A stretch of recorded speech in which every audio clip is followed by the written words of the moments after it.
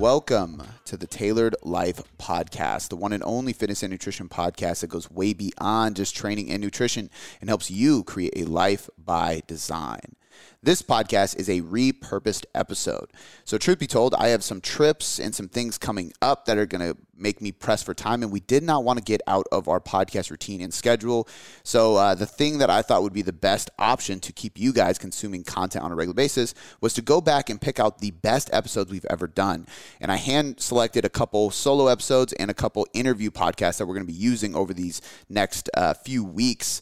And this is one that was episode 351, I believe. So this is like, we're almost like double that, if not double that. So it was a while ago. And actually, yeah, we are over double that because we're in the 700s now. So there's a lot of you who definitely have not heard this podcast unless you went way, way back, which if you did, much respect. I appreciate you for doing that. I commend you for doing that. And I recommend everybody do that. But we're going to bring this one to the forefront because it was such an amazing podcast. And today's interview guest is Krista Scott Dixon of Precision Nutrition, who has her PhD and is the designer of curriculum at Precision Nutrition. So she comes on and we talk strictly about ending the cycle of overeating. She has an expertise in the psychological side of things, the mindset side of things when it comes to dieting, body image, body dysmorphia, overeating, undereating, things like that. And we're really going to dive into the weeds with it today and hopefully provide you with not only some reasoning and explanations based on science as to why this happens to a lot of us, but also some practical application and practices that you can literally listen to the podcast, take away from it, and use in your own dieting experience to create a better and healthier relationship with your diet, with your body image, and with the goals that you have for both your body and your health. So without any further ado, let's get into this episode with the one and only Krista Scott Dixon of Precision Nutrition. Today, we have Krista Dixon Scott, who is Precision Nutrition's curriculum designer, meaning she is responsible for the lesson structure behind Precision Nutrition coaching, the PN Level 1 and PN Level 2 certifications, as well as Pro Coach. Krista has her PhD in women's studies from York University. She is a trained counselor with certifications from George Brown College. Honestly, I'm going to stop there. The list goes on and on. She has a lot of experience inside of psychology, nutrition, education, and being a professor herself at a college. She is also a author, a published author for several books, Why Me Want Eat, which dives deep into overeating and why physiologically and psychologically we tend to overeat as individuals, as human beings, and we strive for more and more food, and we have a problem with these binge and restrict cycles, which we're going to dive deep into today. She's also the author of The Universe Within, Genetic Testing and What It Can Tell Us About Nutrition, Health, and Athletic Performance, which I'm going to also link in the show notes. And I highly recommend both of those because they're fantastic reads and they provide so much further education inside of what we're going to talk about today. But today we're going to dive heavily into her story, how PN got started, what makes us overeat and how to battle that, a lot inside of nutrition coaching, how to successfully educate people inside of nutrition coaching so they can sustain their results. We dive deep into intuitive eating and what that actually means. And then we finish off talking about genetics. I really, really enjoyed this conversation, guys. And this is probably one of my favorite conversations I've had in a long time. Not only because I was excited as hell that Precision Nutrition reached out to us and wanted to get a couple of their educators on the podcast. And we have another one coming up that I'm excited about as well. But also because PN was the first certification courses I went through when I decided to embark down the nutrition route after being a personal trainer for years. So I did PN1, and then I was literally in the first round of certificate graduates inside of PN Level 2 when they first launched that program. And she was one of the educators. So this podcast definitely hits home with me. And we dove into some topics that are so applicable inside of nutrition coaching and inside of being a client getting nutrition coach. So I think you guys are going to find a lot of value inside this that is very applicable for lifestyle-based nutrition. If you enjoy the podcast, please do me one huge favor. Take a screenshot of this show, head over to Instagram and post on your story and tag myself at Cody.boomboom, tag Krista at Stumptuous, which is STUMPTUOUS, and then make sure you tag at Precision Nutrition so we can all share it on our story. And thank you for listening. All right, guys, without any further ado, let's get on to this amazing episode with Krista Scott Dixon from Precision Nutrition.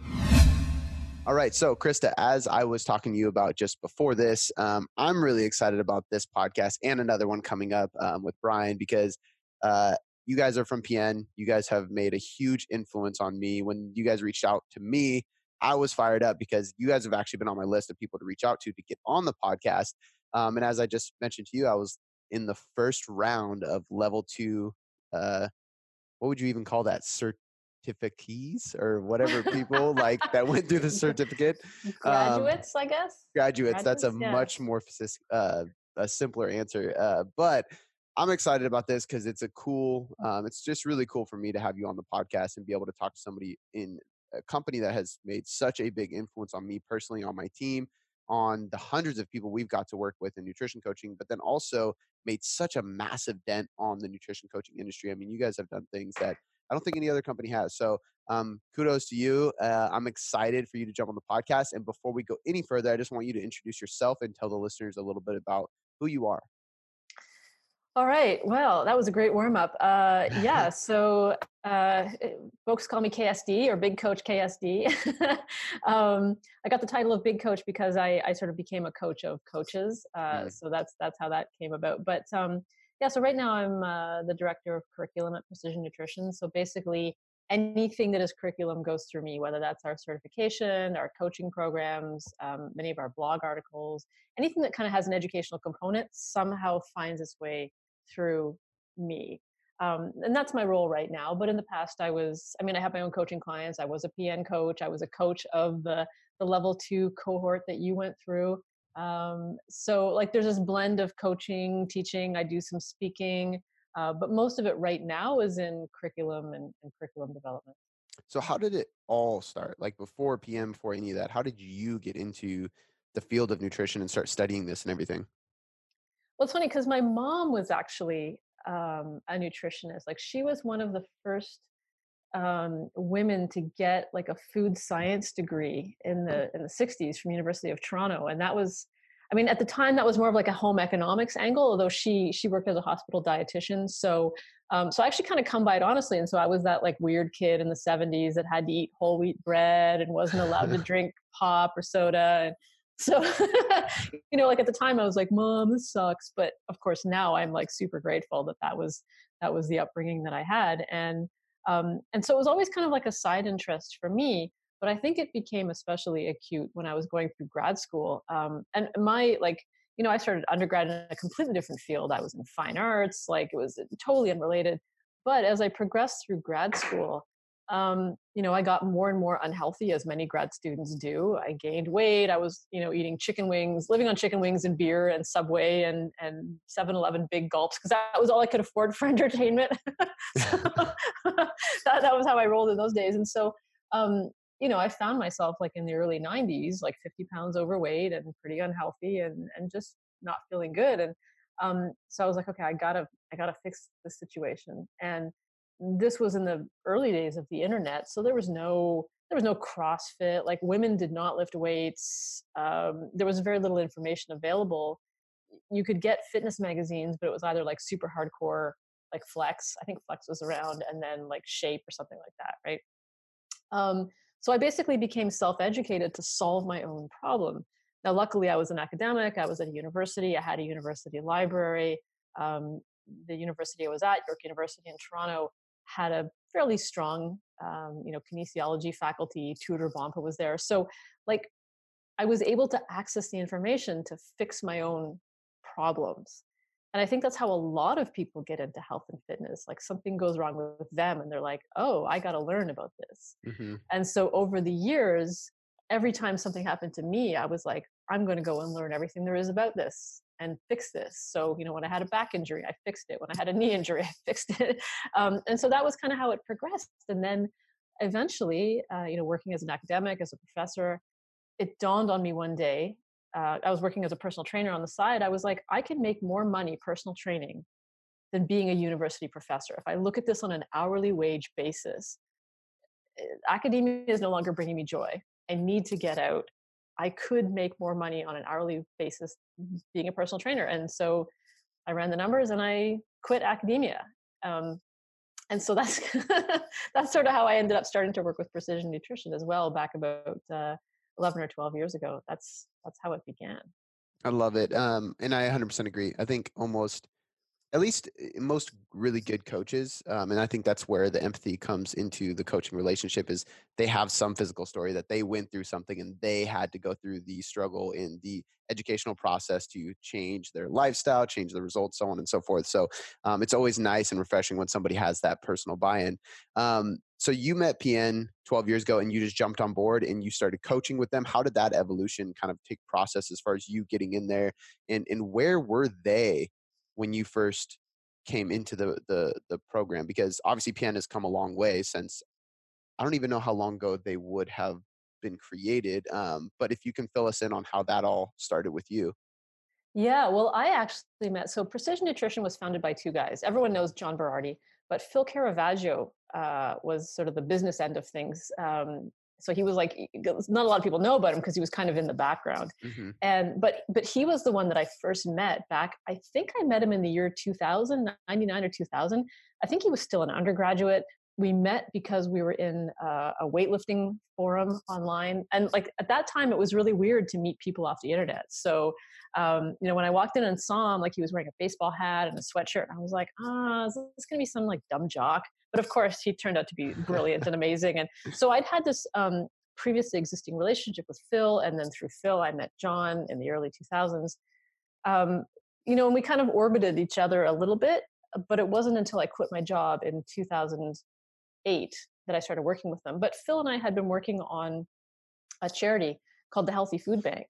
And the idea was that food banks have money and often storage facilities for healthy food. It's just whenever we donate to the food bank, we think, oh, non-perishable food, and we put a can of beans like in the donation bin.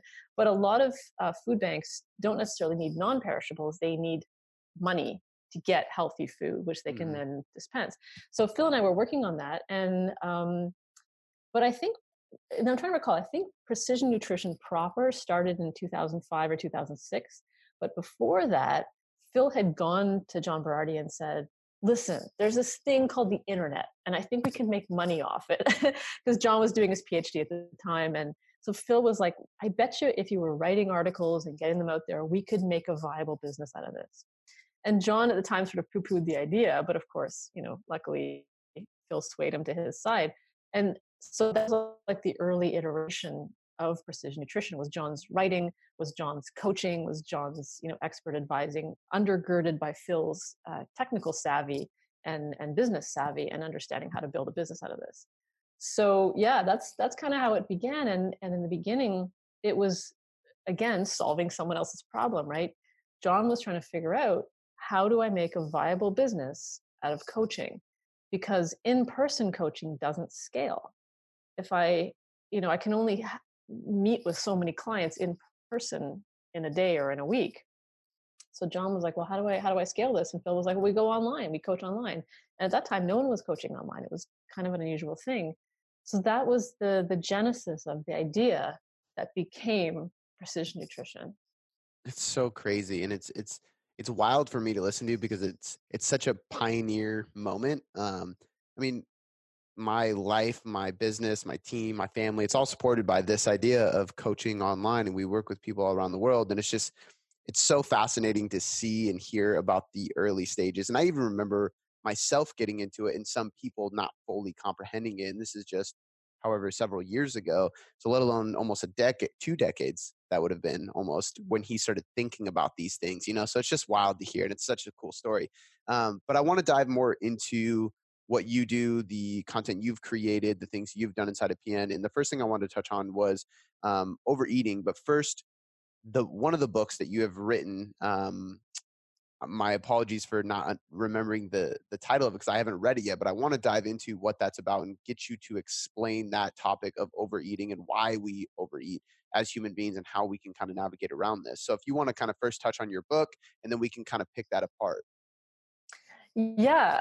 Well, it's funny because I've obviously been thinking about this for many years, and again, we try to solve our own problems, right? And so, 10 years ago, when I was training and competing and grappling, I started to notice that I was having eating issues, and I started to notice this was actually pretty common amongst anyone in a weight cut sport. So it struck me as really interesting because, of course, you expect that, the classic picture of someone who grapples with eating issues is like a young woman, maybe a teenager or whatever. But I was starting to notice that like guys like, in their early 20s who had never had eating issues before, all of a sudden had eating issues and body issues. And I was like, that's really interesting. And I noticed that the common denominator there was that they were all weight cutting for fighting or MMA or wrestling or whatever.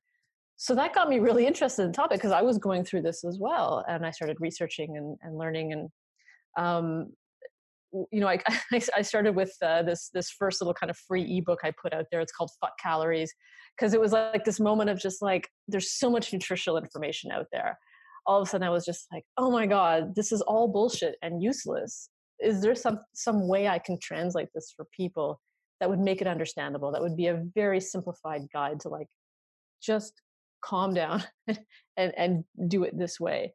And then I actually wrote a little memoir called Consumed, which is about my own experiences with eating issues and kind of tied into like my own history and goofy family stories and that sort of thing. But then this final piece is called Why Me Want Eat. And it takes the clinical literature on disordered eating, on coaching, on behavioral change, and which is very, very hard to read. It's very dry, it's very clinical. It only deals with the clinical population. I took all this literature, all this research, and put it into a format that was much more like a plain language workbook. So if you're someone who's struggling with eating issues, food, body stuff, exercise, whatever, you can take this workbook, which is laden with swear words, because that's just how I roll. Love it. I see all the self-help books now with like swear words in the title, and I'm like, please, like I was doing that 10 years ago. I was cursing 10 years ago. But like it's in a format that you can take and you can actually like it's a physical book. It's not electronic because there's something about having a physical, tangible book that is really powerful for people. You can take this physical book and you can write in it. There's exercises, there's things to get you thinking. You can rip the pages out, you can draw, you can stick googly eyes in it, whatever. But it's a way to get you really engaged in a very concrete, plain language, real person way with the food and the eating issues that you've got, with the hope that you come out the other side having gotten unstuck a little bit. So it's not going to fix you necessarily, but I hope that it will get you like significantly unstuck. And once you're unstuck, of course, you can, gain some momentum and keep moving and evolving and growing out of that stuck place that you were in. Right. As you kind of dug into this literature, and I like that you said that, I'm going to link the book in the show notes for people because I think there's a ton of, and this is why I love research reviews now, because it takes PubMed and it takes these research studies that are actually very difficult to read because there's so many different citations and different just context that most people don't understand, and they kind of dumb it down for us. But as you were going through all this in the creation, did you find any like main take home points or light bulb moments that were like, this is why we overeat, whether that's lifestyle related, environmental, physiological, psychological, or anything like that? Yeah, there's lots of pieces like that. And I think one of the big overarching themes is if we overeat, it is not because we suck as human beings. It is not a failure of character. It is not weakness. It is not lack of motivation. If we take kind of a biopsychosocial perspective, and what I mean by that is like we think about the physiological, biological component and the psychological, cognitive component and the social, environmental component, we see that all of these pieces come together to create the situation that we have. And I would argue in the 21st century, almost all of us have some kind of food issue right now. If you live in an industrialized country, you probably have some kind of issue with food. And obviously it's on a continuum. And this is the other advantage of the book. It's not dealing with a clinical population, right? A very small subset of people who are like super hardcore into maladaptive behaviors. It's kind of more to everyone who's grappling with this. And so there are physiological components in the sense that we have systems of appetite regulation and hunger and satiety that are getting thrown off by certain foods, by environmental cues. If you're, for example, someone who's working shift work and you're outside the normal human circadian rhythm, you're going to notice disruptions to your appetite, to your hunger. If you're eating highly processed foods, you're going to notice that your appetite is different than if you're eating unprocessed foods. So there's the physiological piece. And of course, human beings are kind of out of sync with their environment right now, right? Like we're trying to run software upgrades on old hardware, hardware that's a couple million years old and evolved under conditions of food scarcity, right? And then there's a psychological piece, which is that, you know, many of us self-medicate with food or eating or control or particular kinds of behaviors. And so there's this piece of like alleviating distress with food and eating behaviors, or changing the level of stimulation that we're experiencing, emotional stimulation, whether we're dialing it up or dialing it down with our food and eating behaviors. There's all kinds of maladaptive scripts around the kinds of bodies we should have, or, you know, how we think we should be. And then there's this environmental piece of like, we're just surrounded by food and food cues almost all the time. So like it is a very intersectional kind of experience. And there's another piece that we don't often talk about, which is that if you grapple with disordered eating in a really recurring way, there's a really strong chance that you've experienced some kind of traumatic event in your life, right? So if you see someone, like no one gets to 400 pounds by accident. It's not like, oops, I went on a cruise, and you know, it's not like that, right?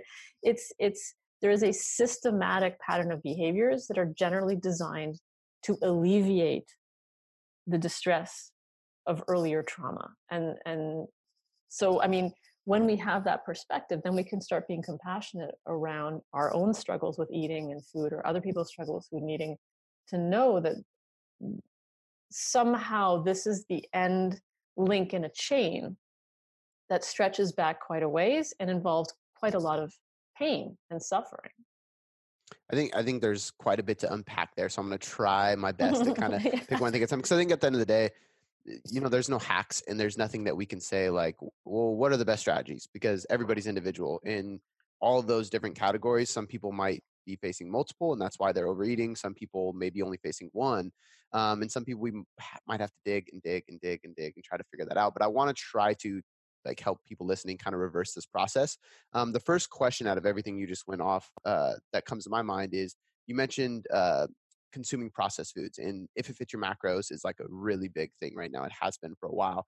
And when we look at a lot of research, there's a lot of validity to the fact that, you know what, calories in versus calories out, it's an equation that makes sense. And if you accumulate body fat, you're more likely to be susceptible to disease and different health risks and so on and so forth. But you also mentioned ultra processed food, and maybe you didn't say it like this, but maybe going too much of it, if it fits your macros approach, might lead to more of this overeating and cravings and stress and physiological issues. Can you unpack that a little bit for us so the listeners can kind of understand why you guys recommend whole food so much and why you see a bigger difference in consistency with individuals when they focus on that?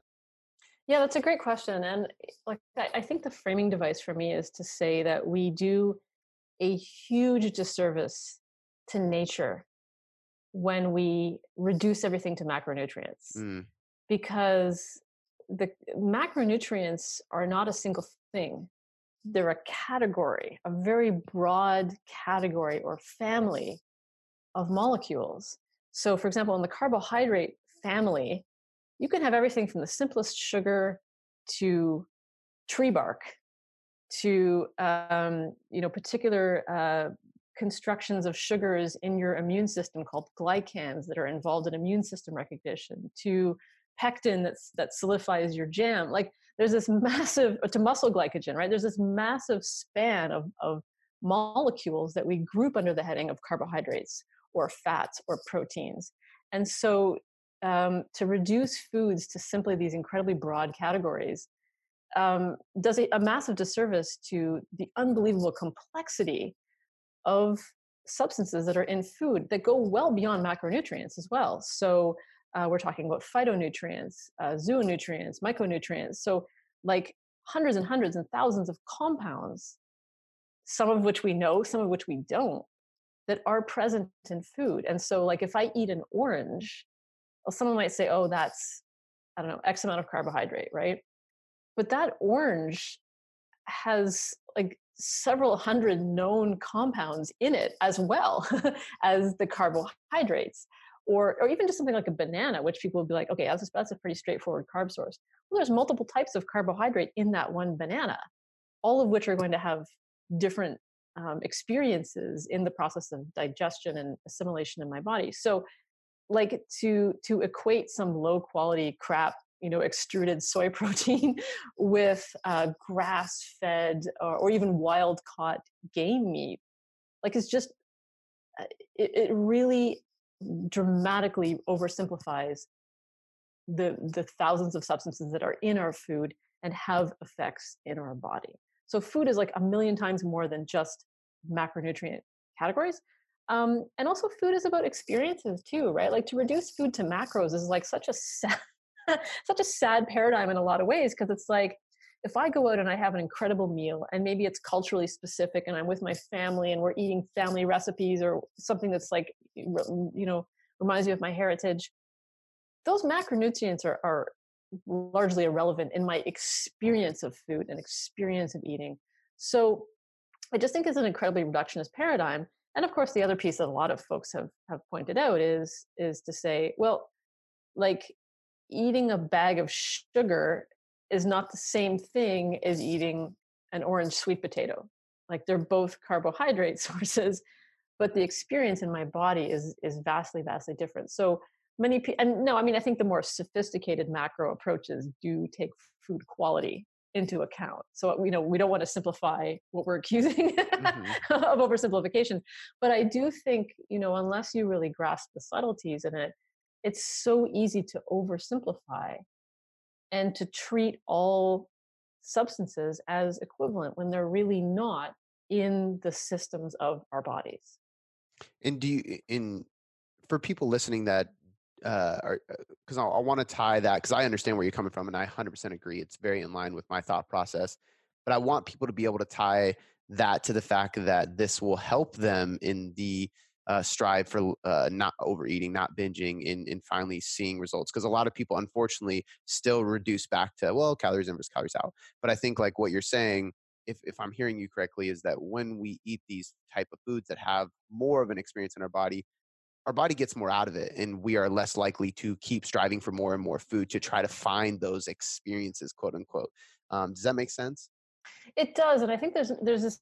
I mean, and I think there's some subtlety to the argument you want to make too, right? Because sometimes people will say, "Well, calories in, calories out doesn't matter," and then like on the other side, there's like, "Oh, but everything's about energy balance." Mm-hmm. Like, okay, so first of all, we can't break the laws of the universe. So energy balance has to be a thing on some level, right? Yeah. And a lot of people have said like, oh, I hear that precision nutrition doesn't believe in calories. And I'm like, that's like not believing in gravity, right? like there is energy stored in food that our bodies, utilize. Right. So I think we want to be really careful not to create a straw person argument here. But I think, you're talking about the value of helping people not overeat. I would actually argue that for some people, tracking or a more structured approach to eating can be helpful at a certain point in their development. I don't think it's necessarily a sustainable strategy for life. And what we also see in clients is that it provokes a lot of anxiety about following rules. Mm-hmm. Right? So it's like, oh, maybe I was traveling and I only got 20% this and 40% this when I really should have had the other way around. Like, then it provokes a huge amount of anxiety because you're not following the numbers. So like that's kind of one downside as well. But to go back to the whole foods thing, eating whole foods or relatively less processed foods also helps us control energy balance and get an appropriate macronutrient ratio that we do genuinely need without a huge amount of cognitive investment. I think for me, that's the key. It's not that any of these systems are like patently wrong. It's more like they're not the most helpful tools, or the process could be much simpler and less effortful. So like if I create a very complex, beautiful macronutrient spreadsheet, maybe that is the exactly perfect macronutrient ratio for me. Like maybe that is true, right? And it's going to help me reach all my goals. At the same time, what if there were a simpler way? Could I distill this method down to its essence and say, okay, choose relatively less processed foods, choose them in simpler portions, we'll train you to do intuitive eating and to, learn your hunger cues. And that's something you would always have with you in a much simpler cleaner. I hate to use the word clean because that associates, I'm thinking more of like a Zen, Yeah. like a minimalist kind of beautiful Zen way. To me, like effective coaching is about finding the minimum effective dose. Mm-hmm. So maybe I don't need to make you squat for 10 sets if I can get the same training effect with better recovery with 2 sets, Yeah. right? So that's kind of the logic behind that. I'm not sure if I'm completely answering your question, so feel free to, poke me where you think I might have missed something. No, I think you are, and I don't think I'm looking for a black and white answer. I'm Yeah. more of just provoking a discussion, and I think that handles it perfectly. To be honest with you, I think people need to understand that there's kind of a gray area. There's a balance that we need to find. I often tell people that macros aren't a diet; they're an educational tool. So, what I Mm. will show people is like, okay, well, if you are in a position where you are not where you want to be physically, we may introduce a written food journal, and then eventually we may track calories, and then eventually we may track calories and protein, and then eventually we may track all macros. But then eventually we're going to reduce that down to just calories and protein, and then just calories, and then back to a written food journal. And then eventually it's intuitive eating because you've gone through this cycle of understanding what your body needs. And we did it in a flexible approach so that nothing kind of took control, right? You should be able to not check your MyFitnessPal app for a day because it's a social event and not worry about it. Just get back on track tomorrow, right? And I think that's the approach I try to explain. And I like the way you went about it because I think it does tie that in. That's a beautiful and elegant philosophy. And I like the way that you framed it. And the image I have in my head is almost like a diamond, right? So it's like on one end, there is a level of simplicity, Mm-hmm. right? And then you kind of expand the lens so that you are getting more analytical. You are becoming more aware of things in a way that you wouldn't necessarily normally be. And you are reading labels and you are asking questions about protein grams. So you are really doing a deep dive into this. But the piece I think is so great and what you're saying is you don't stay there, Mm-hmm. right? Eventually, the goal is to take away and take away and take away things to think about until you arrive at the second point of complete and utter simplicity with no more than you require for whatever you're trying to do. So I think that's you've made such a really nice point about there is kind of a almost like a lifespan to Mm-hmm. this, right? And I think people often confuse tools that I might use right now with a tool that I should use forever, right? Yeah. Food journaling is a great example of that. Do I want a food journal until I die at 97? Probably not. But would it be useful for me to food journal right now for the next few weeks or whatever? Yeah, absolutely. And there's another piece here, I think, that people often assume that in order to get advanced results, you need advanced methods. And I would disagree with that premise because, we work with some fairly elite athletes. Like I work with someone who, went to the Olympics. And what are we doing? Slow eating, hand-sized portions, meal prep, Mm-hmm. like really, really basic things because, elites are elite because they're expert at the fundamentals, Mm-hmm. not because they have an incredible amount of complexity in their programs. And so I think, one of the tricky things is that a lot of people look for complexity because it feels like a good solution. It feels like, yeah, this is truthy, Yeah. like this has numbers. This feels like sciencey and good.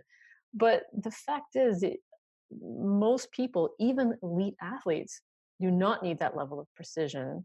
What they need more is consistency with the fundamental behaviors that Mm-hmm. will enable you to be successful. So I'm not saying that precision is never useful. Again, we want to use the right tool for the right job, but precision for most people, and it's funny because we have precision nutrition in our name, but like a surgical level of precision is really unnecessary for most people and adds to the cognitive load of an already overloaded brain and psyche and set of emotions. So if you give, for example, a macro program to someone that already struggles with food and eating, there's a really good chance you're just adding straw on the Yeah. camel's back that's going to crack them.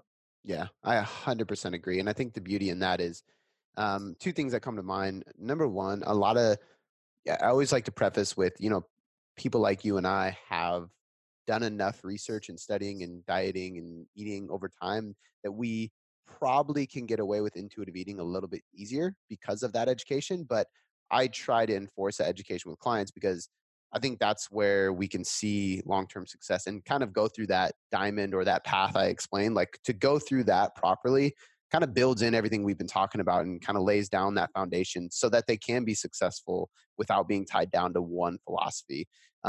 Because it's the education along the way that really provides that. And if we really boil down to a precision model with like getting really analytical numbers, nothing is 100% accurate anyway. It's all estimations. So if you are becoming OCD about the numbers inside your MyFitnessPal, you're becoming OCD about a number that's not actually accurate in the first place. It's really just a close estimation, probably the closest estimation we can get. So there are times that we do want to track those macros and things like that. But I often have a conversation with people and like listeners of the podcast where they get so obsessed with this exact amount of carbs and or this exact amount of protein. And I always use the funny analogy of like, well, there's really no telling that 4-ounce chicken breast is actually exactly 26 pounds because it was a different chicken and it might have had different amount of muscle or fat or life. And you never know what its lifestyle is like, which sounds funny to people, but in reality, it's all just estimations. Yeah, absolutely. I think that's such an important point. And once it's inside our body, who knows, right? Like, what's your gastric motility like? How effectively are you absorbing it? Like, we forget that what we consume is not always what we absorb or what we use, right? So there's that other piece, like inside the human body is this like weird like black box like closed system where we cannot know all the inputs and outputs. And I think a lot of people will say, well, calories don't matter because I got this outcome while not worrying about calories.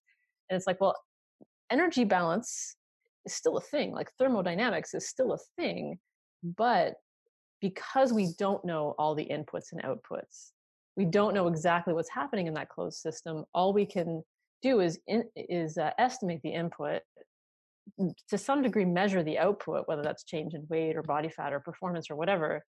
But like what's happening in between is kind of a mystery. Even if you can lab test a lot of stuff, there's still a lot of unknowns. Like you don't know what exactly your enterocytes are doing, right? Or your intestinal bacteria or your gastric motility or, any of that stuff. You said something else I think is worth mentioning, which is that there are times when it is useful to track macros to some degree. And I'm thinking of the example of making sure that people are getting enough of things.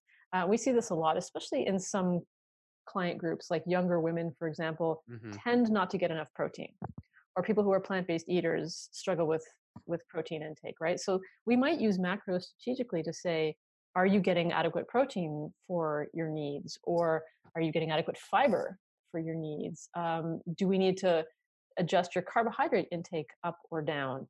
So there's like definitely times when we can use the tools in our toolbox for a specific purpose. So I don't want people to come away from this call thinking, oh, not only does precision nutrition not believe in calories, they don't believe in macronutrients, right? Like I don't want that message to come across, but I think we do need to speak out against the one size fits all. Yes. Everyone should be doing this method for the rest of their life thinking, and really think about it more like specific needs, specific clients, specific moments, specific tools for a specific purpose. Yeah, and I agree with that. And that's what I was looking to get out of the conversation is it's all just tools, right? And as you grow and I like that you added the addition at the end, because one thing I took away from, years ago when I first was introduced to precision nutrition was just the psychology behind adding to a client's plan versus taking away. And I think that's a very powerful thing in and of itself, because teaching people that you can eat more food or you can be satiated or you should eat more of this versus constantly taking away. Or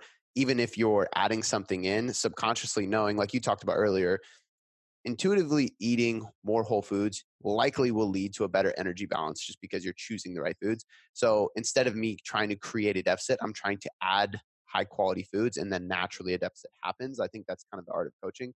But to kind of tie off this overeating subject, the last thing I just kind of want to touch on is if you have any specific lifestyle, environmental, stress management, any type of habits that you guys typically try to gear clients towards to avoid overeating. Going back to this idea of like people are struggling with binging or overeating, or this, I think damn near everybody listening, I'm sure you and I can relate to this, but being amazing Monday through Friday, then the weekend hits and it's the weekend warrior. You have way too many calories, whether you're tracking or not. It's just kind of like, I remember going through the cyclical cheat day weekend for years. And how do we reverse that? what kind of lifestyle habits do we need to implement? What things should we be mentally thinking about on a day-to-day basis to avoid those cycles? Yeah, I mean that's such a common question, right? Like all of us are there, and when we add things like alcohol into the mix, of Mm, course, like then you increase the what we call the disinhibition stimulus, also known as the fuck it moment, where you're like, fuck it, I gotta get that burger at 2 in the morning or whatever, right? So alcohol is typically in the mix on weekends, which changes the game in all kinds of ways. But you know, I think about this as almost like reverse engineering, and so I ask myself, what what is true when I overeat? Like, what conditions are in place when I overeat? Well, a lot of the time, binge eating depends on speed, right? So that's one criteria. It depends on dissociation to some degree. I become dissociated from my physical sensations and my own hunger and satiety cues. It depends on, maybe a particular environment, maybe, or a particular social setting. Maybe you have your binge buddies or your overeating buddies, or maybe it depends on a particular feeling that I have or a particular thought script around what this is going to give me. Like, I deserve this. Like maybe Friday I come home and I'm like, man, it's been a hard week. I deserve this. There's a particular thought script involved. So overeating is not like this random event, right? It's a chain of events or a chain of things that leads to this event, whether that's thoughts, feelings, sensations, situations, social relationships, all those aspects of deep health that I was talking about before. And so if you look at the situation, so you begin by noticing where, when, how am I most likely to overeat? What situations am I in? Let's do a crime scene analysis, right? Like CSI. mhm. What is happening? What was I thinking? What was I feeling? What was around me? What did I choose to overeat? How did I do it? Start by noticing what your patterns are, and then see if you can reverse engineer the opposite or something that disrupts that pattern. So here's an example. I used to overeat every Saturday night. That was like my weekend thing. And what I discovered is that my partner and I would go out to dinner or we'd do something fun. And then I would come home and I would go through the kitchen. So I might have already had this sort of disinhibition of like, well, I've already eaten junk food, I've already had a drink, or I've already been out, right? Somehow I feel like the rules don't apply. And I'm now in the kitchen. So this is like the perfect recipe for overeating, right? And it's late, right? So typically we know that willpower tends to decrease like over time Mhm. in a day. So now it's late. I'm in the kitchen. I've had a drink. Like it's go time. So I made a simple change. I avoided the kitchen when I came in after being out on a Saturday night. So I changed the environmental cue, which broke the pattern. So it's not always as simple as that, but look for all the elements and ask yourself, how can I disrupt this pattern? A really common one is just slowing down because overeating depends on speed. And it depends on you not noticing what you're doing. It depends on checking out. So what's the opposite? Slowing down, checking in. That can look all kinds of different ways. I'll say something like, hey, listen, before you eat something, you can go ahead and binge, that's fine. But before you do it, stop, take a breath, take a bite, take another breath, like breathe between your bites, slow it down. You can eat that whole pizza or whatever. It's going to be there for you. It's not going to go anywhere. Slow it down and breathe and check in and ask yourself, what am I feeling? What am I thinking? Those two things alone can be very effective strategies because they cut out the legs, if you will, from under overeating, right? Overeating is like a table that sits on legs. If you take away those legs systematically, the table tips.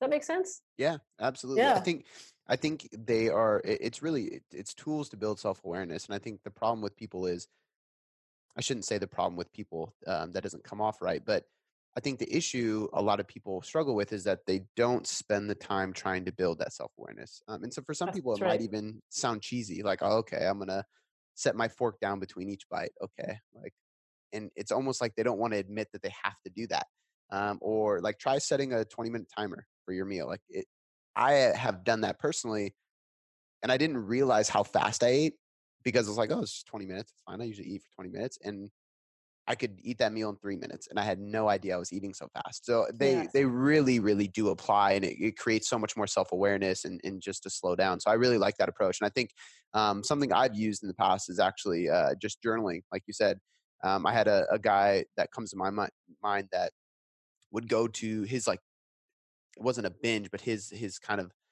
issue was going through the drive-through, Oh, and he would always like be good, good, good. All of a sudden, man, I ate fast food again last night. I'm like, hey, next time I just want you to pull over in the parking lot before you go through the drive-through. Like you said, Alex, word for word, I was like, go through the drive-through, get whatever you want, I don't care, but stop in the parking lot first. Take out the journal. We send clients little journals, and I said, take out the journal and just take some notes. What happened at work? When are you getting off? What was the situation here? Where are you going home to? Like, what's the everything around? And that was the big game changer. And I don't think it was necessarily that, like, I can't remember if his boss was just being a dick or whatever it may have been. That didn't change. But the act of him stopping, slowing down, and thinking about why he was doing it was enough for him to be like, you know what? No, I'm not going to go do that. And I think that's a big point of it too, is like when you stop and create that self awareness, you almost talk yourself out of taking action on that negative habit. yeah, man, that's genius right here. I think your listeners should pause and take a note of this tactic because that's an absolutely brilliant technique to just stop and externalize Hmm. by journaling or whatever what is going on. And the other piece too is sort of bringing an attitude of compassion to this, like rather than being like, oh God, I'm such a lazy asshole and I don't have any willpower and I suck and blah blah blah. That's never going to work. Like we cannot bully ourselves into change. We can't berate ourselves into change. We can't punish ourselves into change. It just doesn't work. So like everyone listening, I give you my permission to abandon that as a strategy. It is a useless, fruitless strategy. And it also makes the problem worse because now you're stressed because you're pissed off at yourself, right? So now you have your original stress, whatever prompted the overeating, and you have double stress because you're so full of like self-loathing about it. Hmm. So there's that piece of noticing, externalizing, somehow bringing it to your conscious awareness, but also bringing compassion to that. Like, oh yeah, you know what? I am stressed. Like I'm sitting here in this parking lot and my boss yelled at me today and I had to have all these TPS reports done and I'm feeling really stressed. Oh, God, that is a lot. Right. So to bring that like basic level of empathy and compassion to yourself, to your own struggles, is it another huge game changer because that takes so much of the pressure off and it enables your mind to just relax and stop defending against the onslaught of distressing stimuli that are coming at it from outside and inside. Hmm. 100% agree. I think something that this is kind of random, but it comes to mind. As you probably know, self discipline like literally drains your energy. It's not infinite. So, I mean, an obvious thing, if you have something that triggers you in the house, probably just remove it because the more you have to say no to it, the less discipline you'll have to say no to the next thing. But I think all thought processes take energy. So, like when you're saying people are self loathing and they're getting down on themselves, that takes energy too, stress in general. And the thing that popped in my head was Steve Jobs because he has this quote where his closet was all the same thing. It was just all white tees and jeans. And he was like, I don't want to think about what I wear because it's wasting my energy on pointless tasks or something that almost sounds like just ridiculous. And then you think about it and it's like, well, how many pointless tasks am I wasting my energy on? And it's kind of that same philosophy of like, let's preserve the energy and the thought processes you have to act on positivity and good things. So I love where this discussion is going, but I do want to touch, I don't know if we have enough time to do it justice, but I want to touch on genetics because you guys had a beautiful write-up on this. I'm curious, what got you into studying and writing that in the first place, of like why you want to touch on genetics? And if we can just kind of, I know we can't recap the whole thing, so I'm going to link it in here because it's free and people can go read it. But I want to touch on the importance of understanding genetics and how that plays a role in weight loss, our metabolism, and the results we're going to see. Yeah, and it's such an interesting topic, and it's still relatively so much in its infancy Hmm. that I think we're at the phase now where we can see such incredible potential in it, and we can see very clearly how particular genetic makeups can create certain outcomes, and we're learning about this more and more every single day. So we see the potential and the possibility, right? But I think we've gotten a little bit ahead of ourselves in understanding what this can actually offer us in terms of like concrete ways to live our life. And so to back up, the impetus for writing this in collaboration with my co-authors who are vastly more qualified to comment on genetics than I am. Just FYI, there's like a PhD and a bioinformatics person and whatever. So, but like, I mean, most of us I think now are aware of testing services like 23andMe or whatever, Athletigen, that are offering a customized program of some kind. And like different companies make different levels of claims about what they can offer you. For some companies it's like, hey, let's see what's in your genetic code. Cool, it's kind of like a fun thing. Or what's your ancestry. And others are more prescriptive, like, hey, we can tell you exactly what to eat and exactly how to exercise. And so there's a real range of claims that companies will make. And we were very interested in that. And we were like, well, like, how does this hold up? Is this actually a legitimate, scientifically credible kind of argument? And so what we did in this book was kind of invite people into that conversation about genetics and about genetic testing, especially as it pertains to how it might affect your body, your health, your metabolism in particular, like metabolic health, and your eating and your exercise. And essentially the take home, and this is very boring, but like, no matter what the complexity is, the basic habits still apply to a lot of us. And it is complex. I mean, I just saw a study a few days ago that said that waist circumference, or your propensity to gain weight around your midsection, is governed by at least 206 known like loci, like different variations. So that's just like whether you're going to gain weight around your midsection. Wow. Right? And I say governed, and maybe I shouldn't even use that term, because one of the tricky things about genetics is that we tend to assume, I think, that it is more prescriptive or more inevitable than it really is. Really what we're dealing with is a set of intersecting probabilities or possibilities. So it's like the world's most complicated lottery system. So in very few cases are you going to have a single variation that definitively causes something. Generally, if you have survived conception and being born and infancy, like if you have survived to adulthood, there's a really strong chance that you do not have a genetic variation that is inevitably going to lead to something. You don't have a bad genes, if you will. But what you do have is a collection of genes and genetic variations that in all kinds of ways intersect to create this unique blueprint of you, and intersect under various environmental conditions.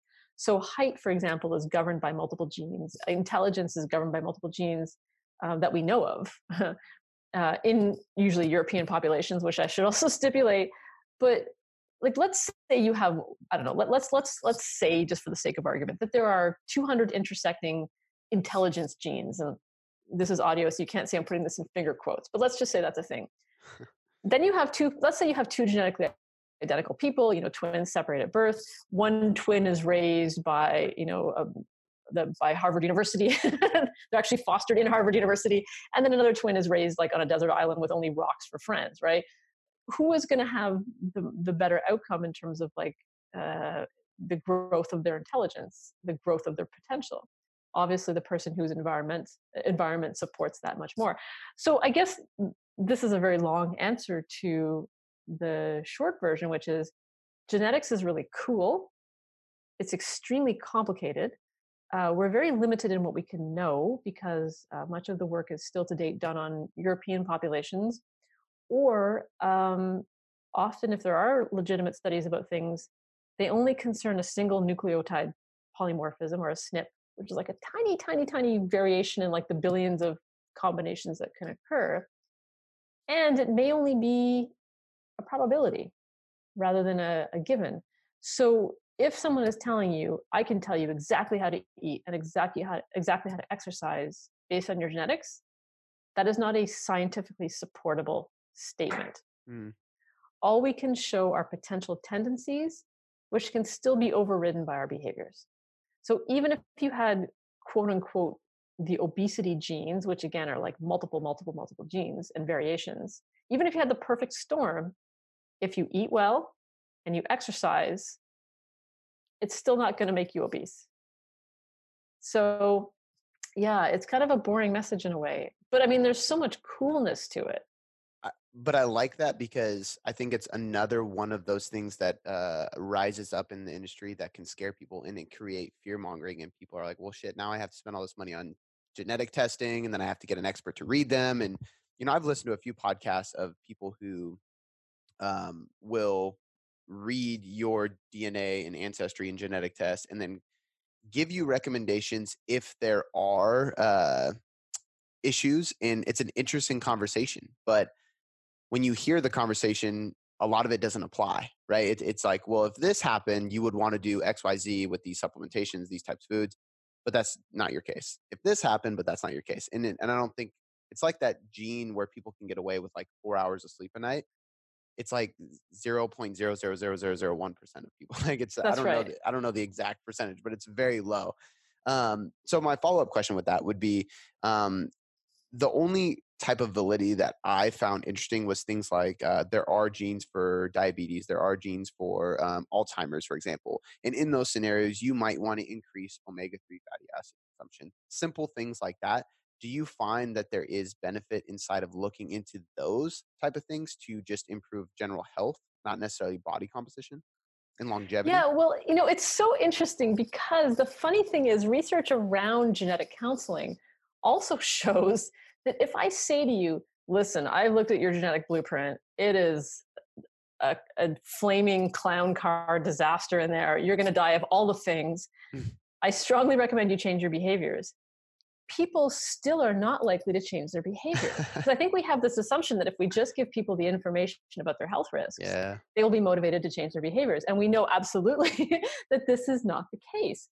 And so, like, that's another piece of the puzzle, right? We tend to assume, oh, if I could just tell someone, I don't know, eat more vitamin D or something like that, supplement with more vitamin D, that they're going to go do it. But that's, what you and I both know is that human behavior Hmm. is really not at all dependent on information.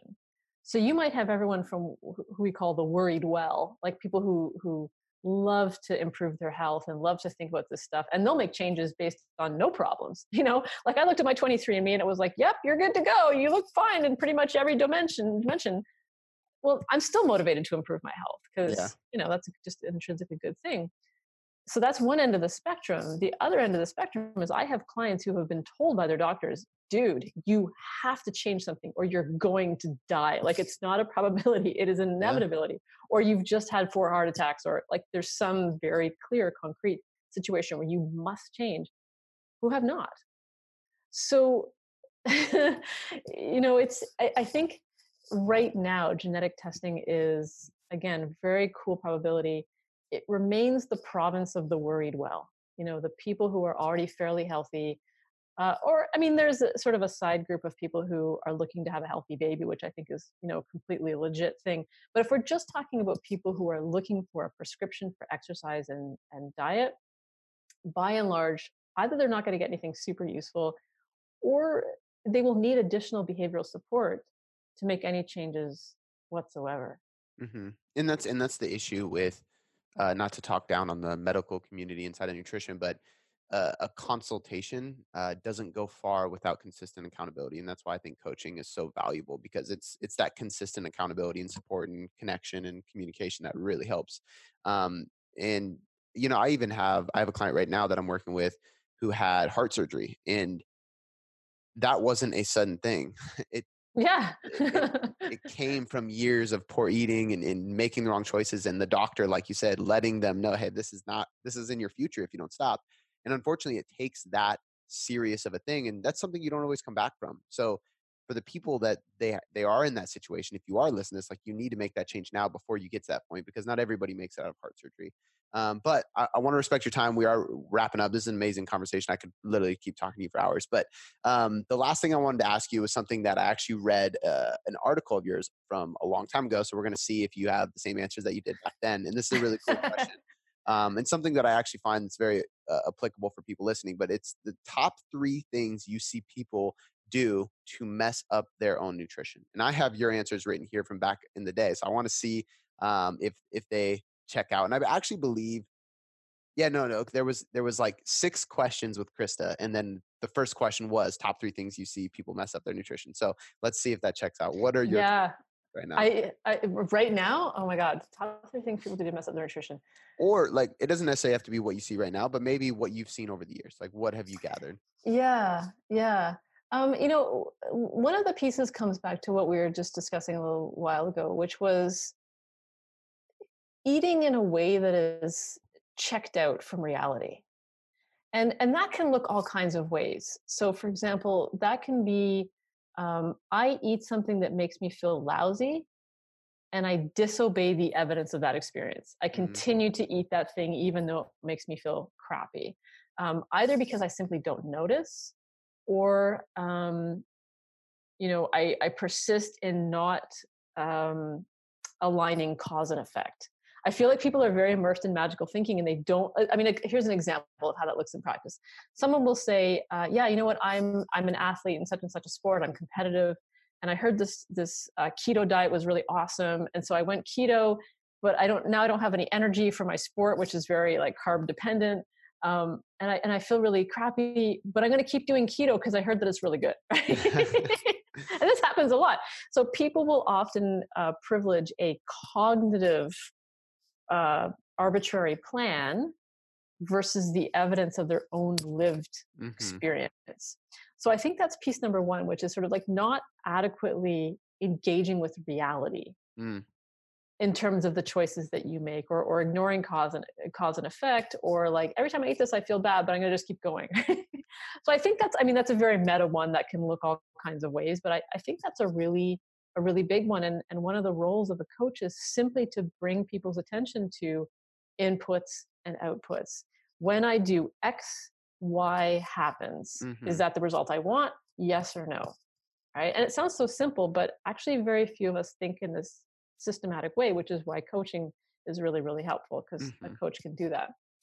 Um, I think the second one would be to make things unnecessarily complex. So to feel, and I don't blame people for this. Like I don't think people are stupid for doing this, because in 2019 we are surrounded by expert advice, quote unquote expert advice. Information overload. Information overload. And I think, like I get asked all the time, what is the next level nutrition secret, or how can someone do this at an incredibly high level of complexity?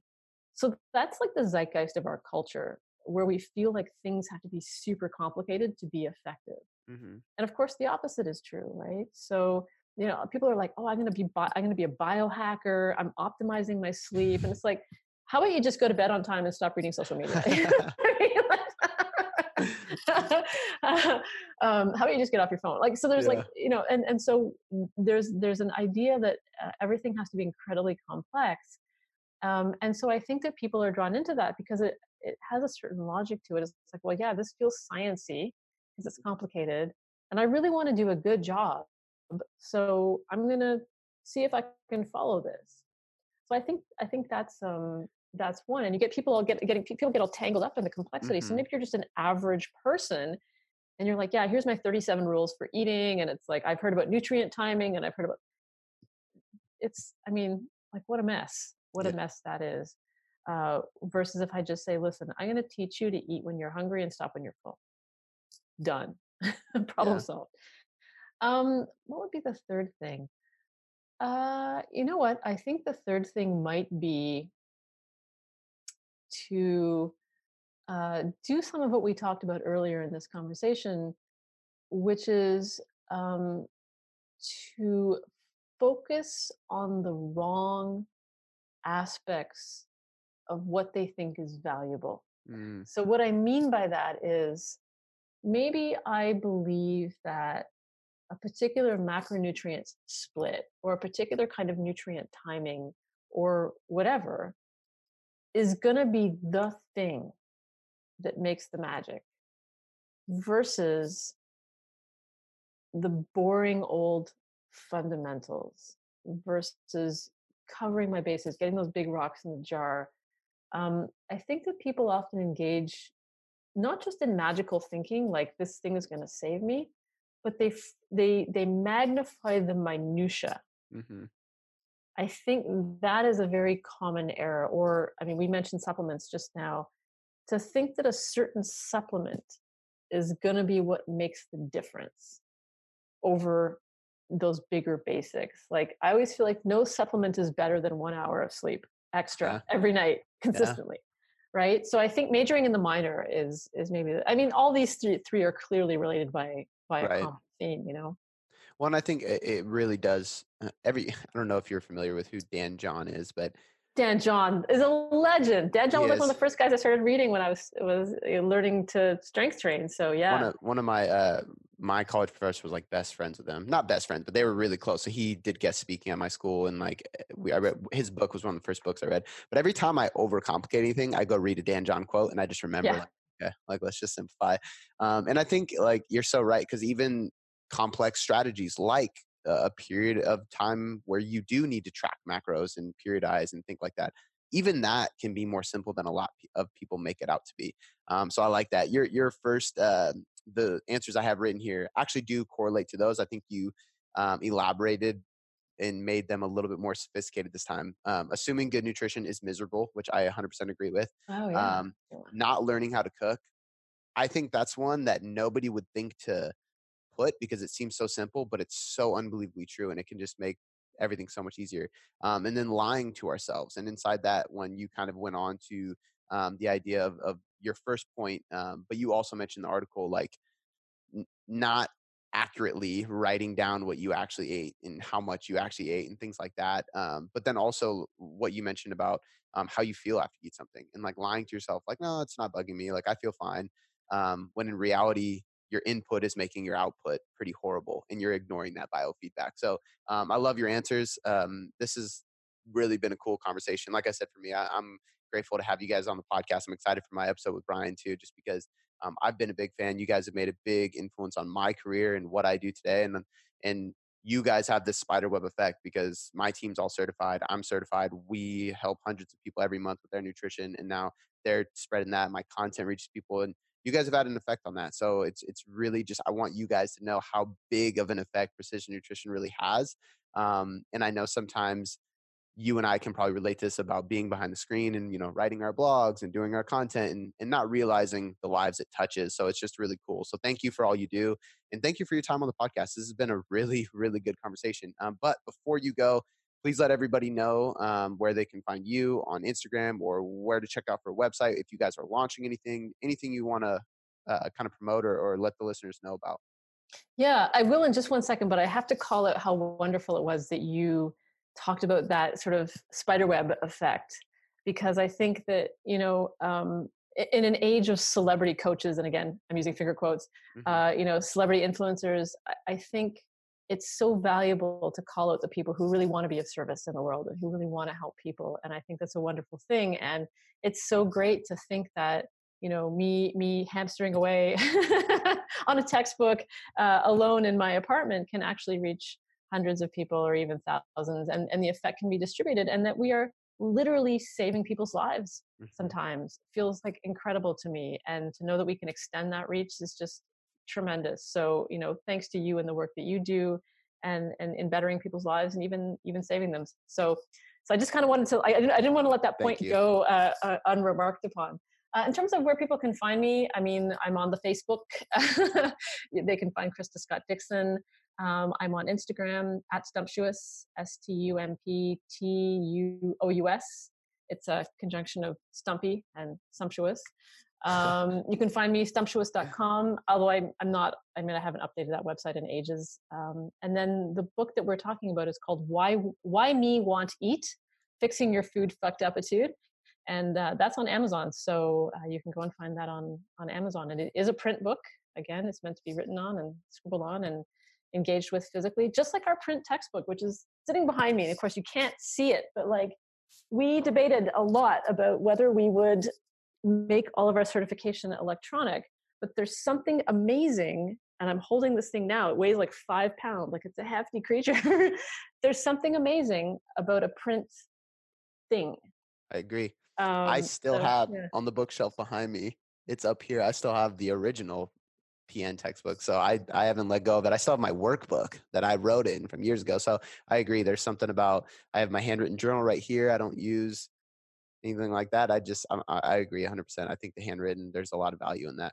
Yeah, yeah. So, I mean, this is another argument for making things tangible. And you had that great tip about journaling. So, not to hate on electronic things because they have their place, absolutely. But yeah, so yeah, Why Me Want Eat, find it on Amazon.